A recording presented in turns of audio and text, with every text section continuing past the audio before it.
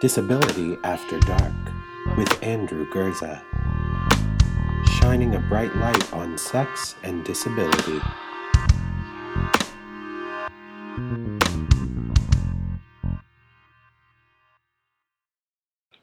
Content warning.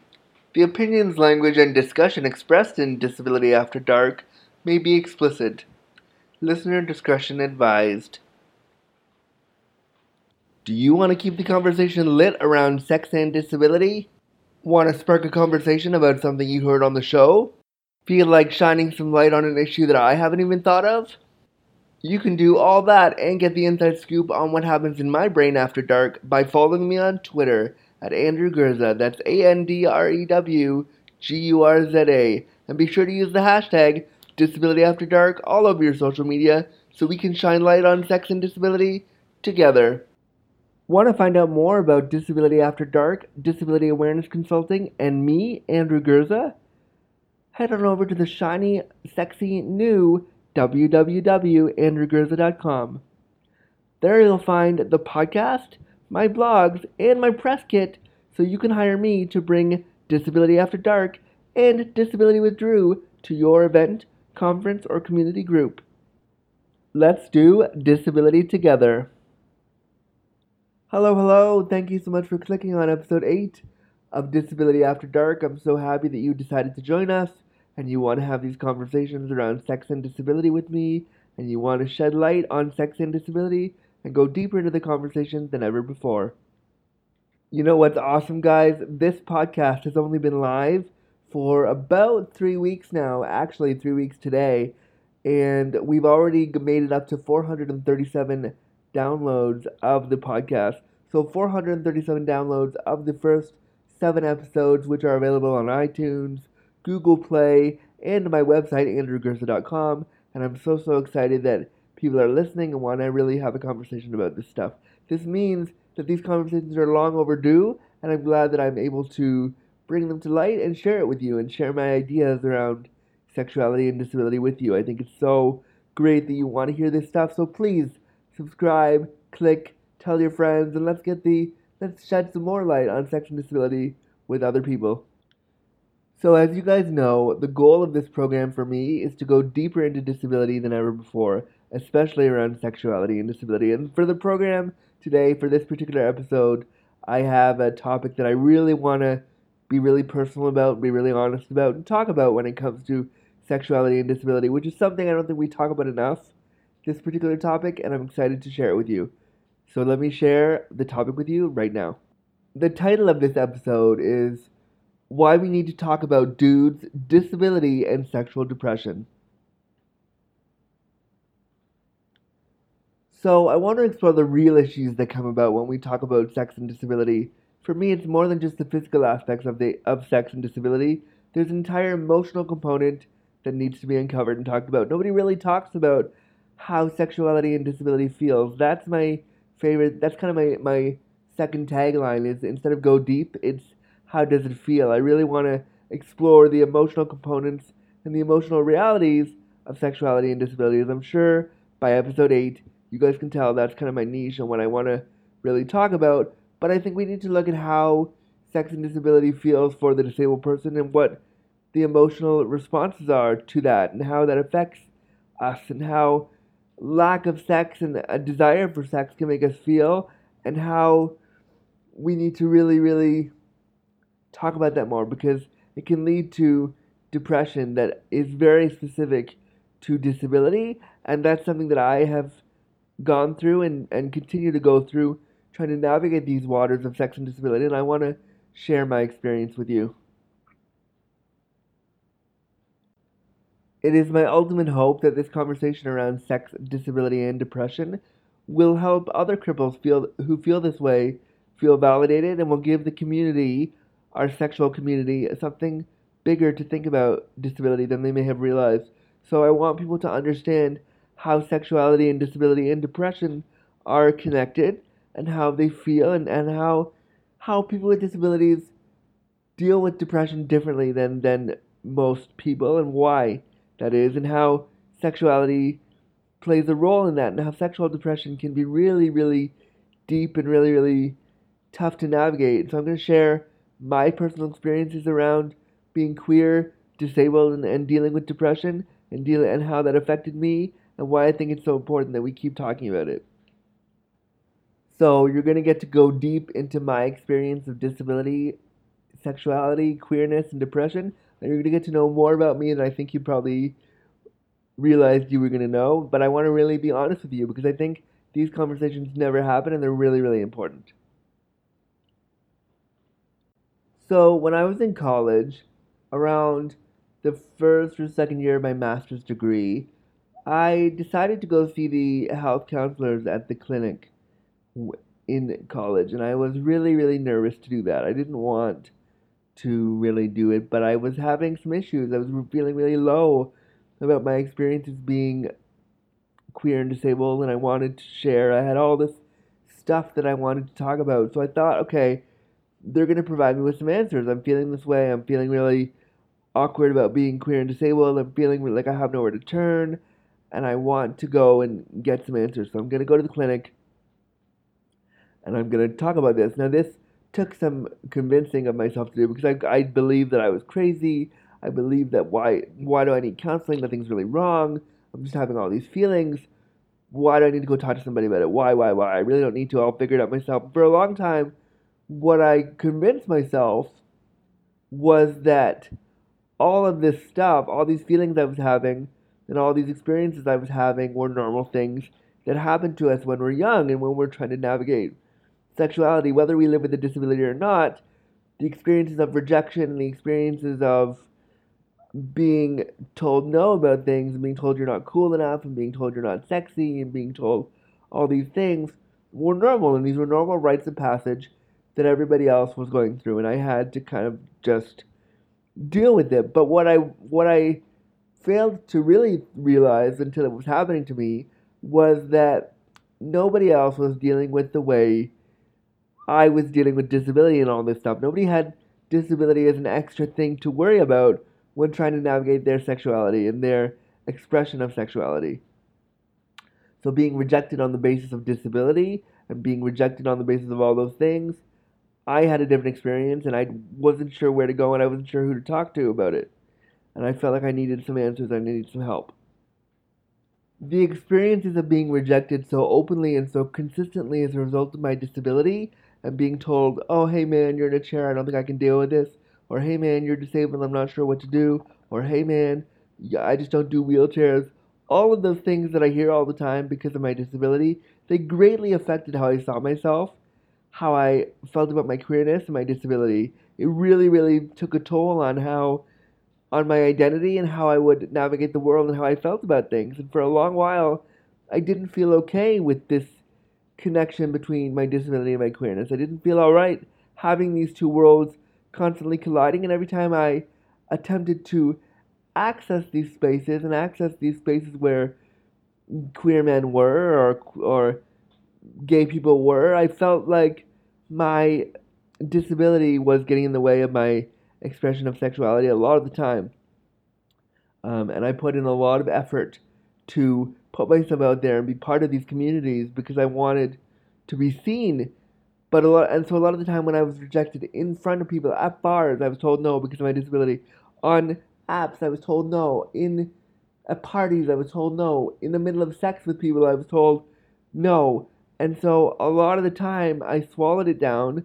I swallowed down this pain and I swallowed down this hurt that I was feeling around being constantly rejected. And I told myself, again, that this is something everybody goes through. You just have to deal with it and move on.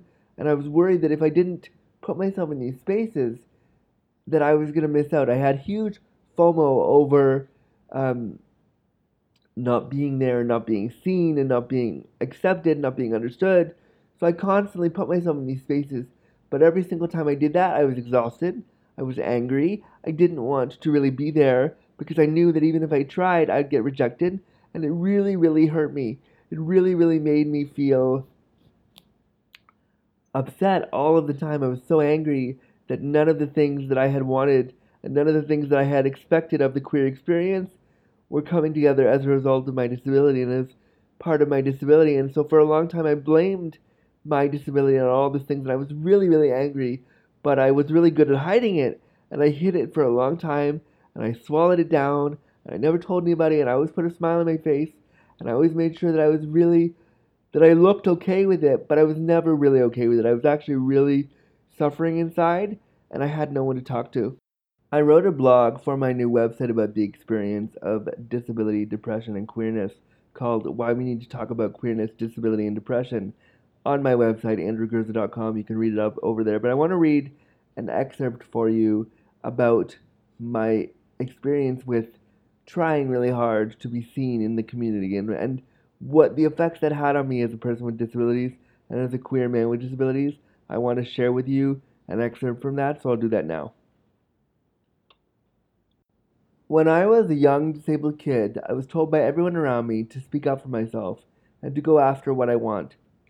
I learned that I had to do this to be seen and to be heard. To be taken seriously as a disabled person, I had to be obtuse about it. I had tried to apply this same principle of directness to dating dudes well disabled. I was dismayed to learn almost every time that asking for what I wanted, standing up for myself as a young queer cripple, didn't work in this arena.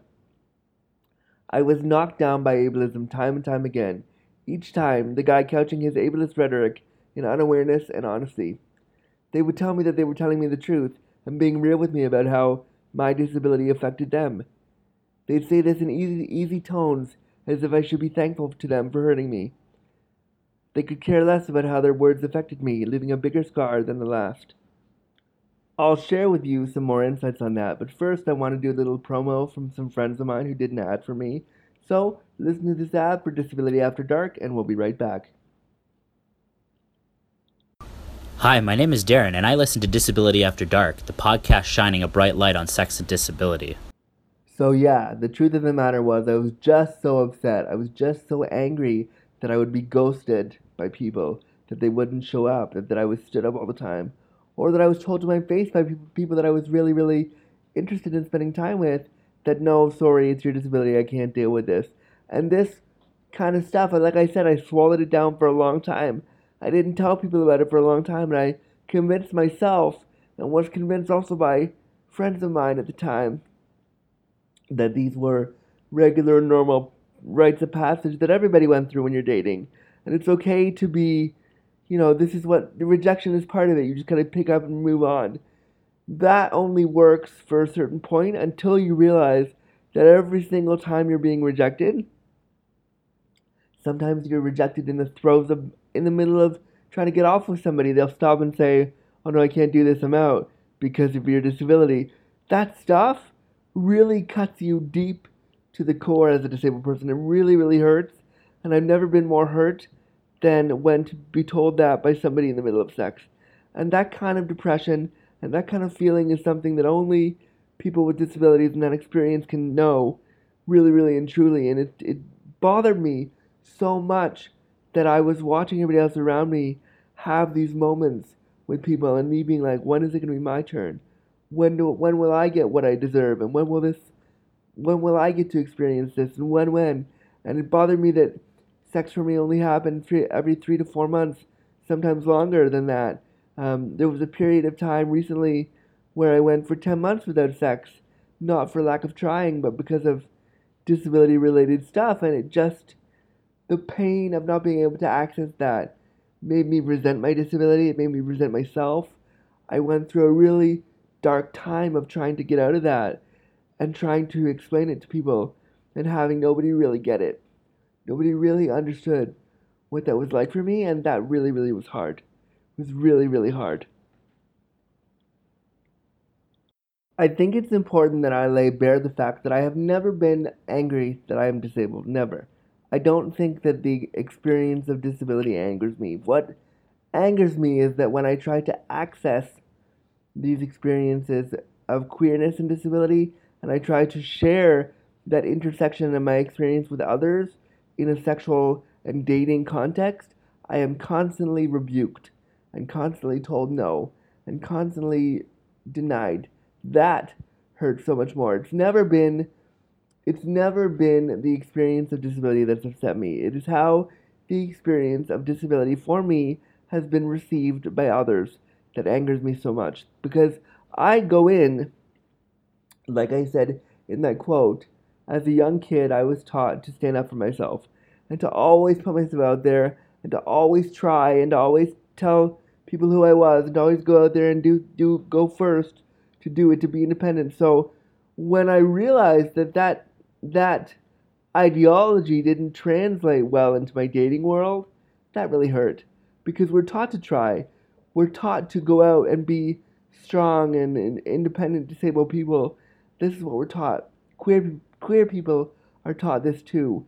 We're taught to slough off the hatred and the bigotry that we're constantly faced with, and go and be strong and be who we are, and don't let anybody put out the lights in us and all this stuff. And then we go do this within our communities, and we are rejected for whatever reason, because we don't look a certain way, we don't act a certain way, we're not good enough this way.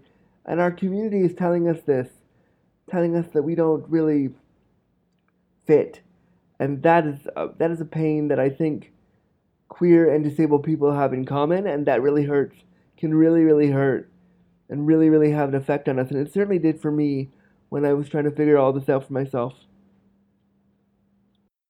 I was also really angry then that, this idea of queerness that I had had in my head, that I had built up for myself, that I had expected to be my reality, wasn't coming true. And why couldn't I have it? And it's not fair that I have to work so hard just to get somebody to see me. And it was really, really painful for me to swallow that down. But I really convinced, like I said, I convinced myself that this was a rite of passage and this was okay, until I realized that none of my other friends were going through this, and none of my other friends had to deal with this constant, blatant, ableist rejection strategies that I'd be dealing with. And it was just a really, really tough time for me. I felt as though I had no one that I could really turn to in my communities and tell my stories to.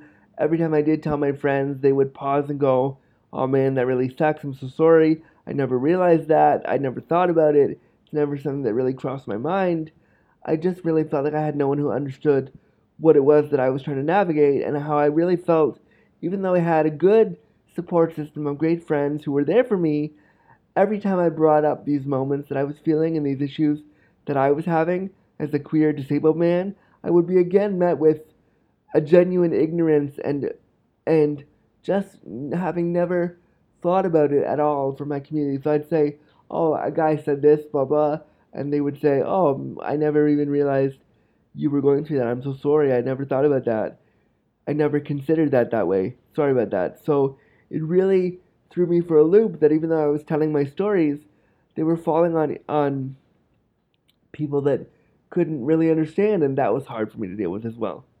That really played a toll for me in how I navigated all this stuff and this experience of queerness and disability, really feeling like I was going it alone. So there I was, sitting in this therapist's office, actually multiple therapist offices, because I tried therapy a few times in my life to deal with this stuff. I was dying, to be honest, as a queer cripple, and I wanted to share the experience with somebody who I thought could help. I really decided at some point that I needed professional guidance, and I just wanted somebody to talk to and tell my story to, and hope that they would have something to contribute to make me feel better and to bring me out of this funk that I felt was directly related to my disability and my queerness. And it was denying all of these feelings that I was having, were denying me access to a part of myself that I really wanted.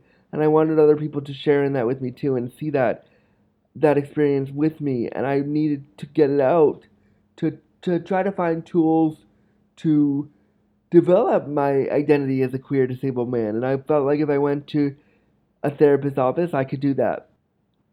So I'm sitting there and I'm pouring my heart out to the therapist, and I'm telling them about all the rejection, about all the guys, about how I can't get into accessible spaces. And I'm really, really being super honest with her about what it is that my life is. And I'm just telling her everything, because I have all these things bottled up that I haven't really told anybody, and the feelings that I have are really prevalent. And I wanted to share everything because I wanted her to know everything so we could move forward. And after I told her one or two very specific stories about my experience of queerness and disability, she looked me dead in the eyes, and I was like, okay, she's gonna now come up with this great answer for me, and it's gonna be settled. Now, I never thought and I never believed that this would happen in one session, but I thought, okay, something's got to give here. She's going to tell me something I need to know. She's going to have a great idea for me about this. She's had experience, and so I was ready to um, get this really life affirming, life changing answer from her. And she put down her pen after she'd been scribbling down what I've been saying rather furiously. So I was ready for her to like really come at me with a great response. She goes, you know, I never thought about that before. And I just did a little internal sigh with myself and went, oh, okay. And so I had to again reiterate to her what the experience was. And that was really hard. It was really dismaying to realize that I had to navigate with her through these experiences so she can understand. So after the therapist said this to me, after she said, oh, I never thought about it like that, every single time I would bring up something about my sex life and my queerness that I wanted to share with her, and every single time that I had an experience that only affected me as a queer disabled person that I shared with her, she would say this to me. She'd say, oh, I never realized it like that before. I never considered that. And she'd pause, and I would kind of smile sheepishly and go, oh, yeah, yeah, this is what happened. And I wouldn't want to offend her. I'd just stay very polite and very professional. But inside, I was freaking out and I was angry because I didn't want to have to school her on this. I didn't want to have to go through this with her every single time. I wanted some concrete answers as to how I was feeling, and I wanted somebody to walk me through that feeling. I wanted them to walk through that with me and explore that. So I would spend a considerable amount of time sharing with my therapist these feelings and navigating her through the minefield of disability and queerness that I was experiencing. And she would have no answers for me, and that was really extremely frustrating to go through every week. I stayed with therapy for a good year and a bit, and almost every week I was dealing with the same kind of ignorance. And I don't mean ignorance in a rude way. She was very polite and great in helping me talk through stuff. But every single time I wanted somebody to connect with the idea of my disability and queerness together and really have some sort of answers for me and some sort of understanding of what it was that I was dealing with, she wouldn't. It was blatant, genuine ignorance and constantly, oh, I never realized that. Oh, I wasn't aware. I never really thought of it like that before, Andrew. And I remember spending countless time with them telling my story, hoping that each time they would understand and hoping that each time the therapist would have a revelation with me where disability just made sense to them and they would have the answer for me, and they never did, and that was really, really tough on me, and it really, really took a toll. So that when things would happen to me week in and week out where I would try to access my sexuality as a queer disabled person, and I would come back and I would share my experiences with the therapist, I would feel like I would have no recourse because they just didn't get it, and that was really, really tough. That really took a toll on me and played a role in how I share my experiences of sexuality, and that's really and truly, if I think about it, why I started my work as a disability awareness consultant and why I started deciding to do freelance work and work on my own. This was Disability After Dark and Disability with Drew, and the work that I did before that was really a manifestation of all these feelings I had around my experience and wanting to share them with somebody, but having no one to guide me. So learning how I had to guide myself. And doing this work has allowed for me to do that and allowed for me to get through a lot of this stuff on my own and build a community and meet other people who are going through what some of the stuff that I've gone through, navigating my sexuality, my queerness, my access to sex, telling my story and having people respond to it in a way that therapy never really did for me. Therapy never really made it real for me because every single time I would have to start from scratch, and that was really difficult. It was also really, really stressful for me to be in these spaces, these therapist office, where you assume that you're going to be given help, and you assume that you're in this office to tell your story and help's on the way. But when it didn't come at all, and you had to deal with ignorance like that, it was like you realized that these spaces actually were ableist, that these spaces that were supposed to help you couldn't help you, they had no resources for you, and that was extremely difficult for me to navigate.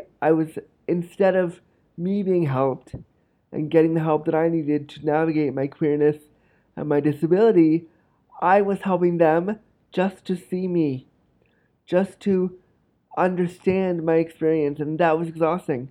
That was so tiring for me to do week in and week out. It was like they should have been paying me for therapy so they could learn instead of me paying them to show them who I was. That was really hard.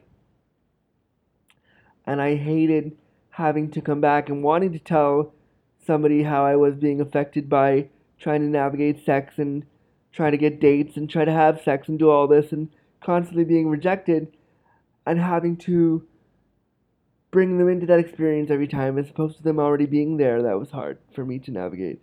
I don't really know how I did it. It was tough, and so I realized the conventional therapies never really worked for me. They just didn't work. I didn't want to spend $150 an hour to show somebody who I was. That didn't make sense for me, and it was really hard for me to do that. But what I learned is that these spaces for disabled people, whether you're queer or not, telling your stories, they're ableist because they just don't know. They just don't understand. And we need spaces where disabled people can go and feel validated, can go and feel like their stories have weight, and go and feel like their stories are important. And most importantly, they can go and feel like their stories are heard. It's important to remember that depression affects people with disabilities differently. It affects us much deeper. It affects us because we can't simply go and try something new to shake off what we're feeling. A lot of what we're feeling has been internalized over and over and over again. And then on top of that, when you add queerness or any other type of intersection, it can be extremely difficult because it's so rare that we talk about these things, especially when they intersect with sexuality or disability or race and disability. Any kind of otherness on top of disability can make this depression so much harder and so much more difficult to navigate especially when you feel like you're alone. When it comes time for us as disabled people, as for myself as a queer cripple, to confront my own fears and all these things and bring it to therapy and talk to somebody and be honest about what was happening to me, we are met with a level of ignorance and ableism from professionals that we have spent ample time dismantling for them. We have to spend ample time dismantling and reconstructing our experiences for them so they understand it. And it's just such a difficult thing to go through all this stuff day in and day out and try to find the happiness and try to find the acceptance and try to feel okay in your body as a queer disabled person or as a disabled person of color or as somebody trying to do all this and feel validated and have to constantly reiterate why you deserve to be heard. I think one of the biggest reasons why we feel the hurt and the effects of sexual ableism so much is because these things happen to us when we're vulnerable, when we're getting naked with a person, they'll say something inappropriate. When we're trying to be romantic, they'll tell us we're too much. When we're trying to show them who we are and show them that we oftentimes don't get to experience a lot of this stuff. It happens to us when things that happen for able-bodied people or things that people don't experience disability, they take these things for granted. They take these little moments that we hold on to and cling on to for granted. So when it happens to us where we are rejected and rebuked because of our disability, the pain of that sits really deep in our psyche. At least for me it does. It sits really deep in my experience, my well of experience, and it hurts me, cuts me to the core of who I am every single time these happen. Because it's like, why do I keep trying so hard to constantly be to constantly be denied and constantly be told no. And this kills me. And then when I want to talk about it with somebody, I start to and I'm told that they don't understand. And it's just so painful to have to go through that experience without really being sure if somebody gets you and has your back on this and really feels it too. I honestly and strongly urge everybody to look into creating spaces where disabled people can express their discomfort. So many of us feel around our own bodies and disability. We all have a level of discomfort around our bodies, all of us, whether we're disabled or not. But I think disabled people are taught that we cannot be depressed about our bodies. We cannot be depressed about our sexuality. When any of these things happen to us that are perceived as good, as in we're having sex or we're being sexual, and whatever happens there, we should be really excited by it because we're getting it. We should never be depressed because it's expected that we are to be depressed. So I find that a lot of disabled people hold it down and don't let people know how they're feeling. So we need spaces where we can talk about our bodies. We need spaces where I can tell you that I don't want to trying so hard to be seen, and trying so hard to be sexual, and trying so hard to be validated in those arenas is exhausting. It hurts so much to try so hard and be told no every single time, or to be silently told no every single time. It's exhausting. It's really hard. We need spaces that allow us to be angry, that allow us to be scared, that allow us to laugh with others who experience the same ableist bullshit when they try to access sex.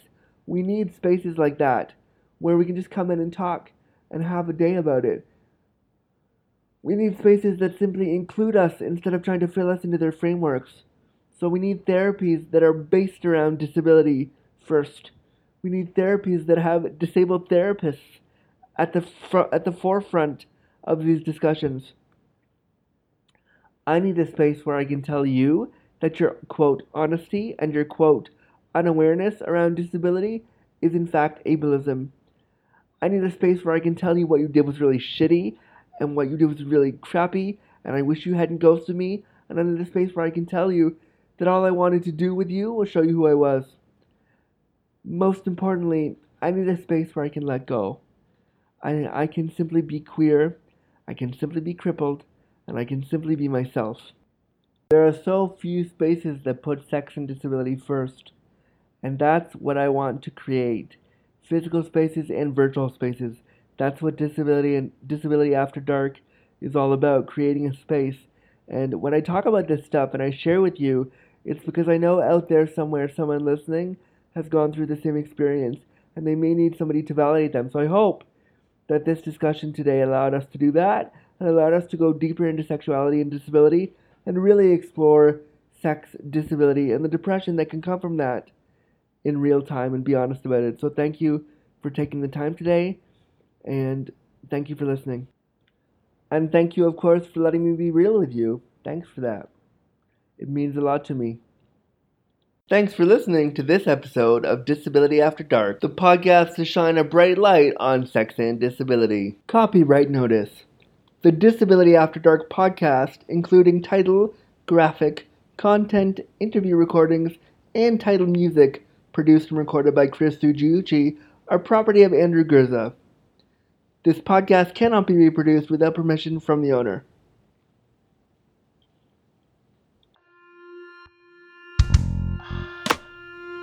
Disability After Dark with Andrew Gurza, shining a bright light on sex and disability.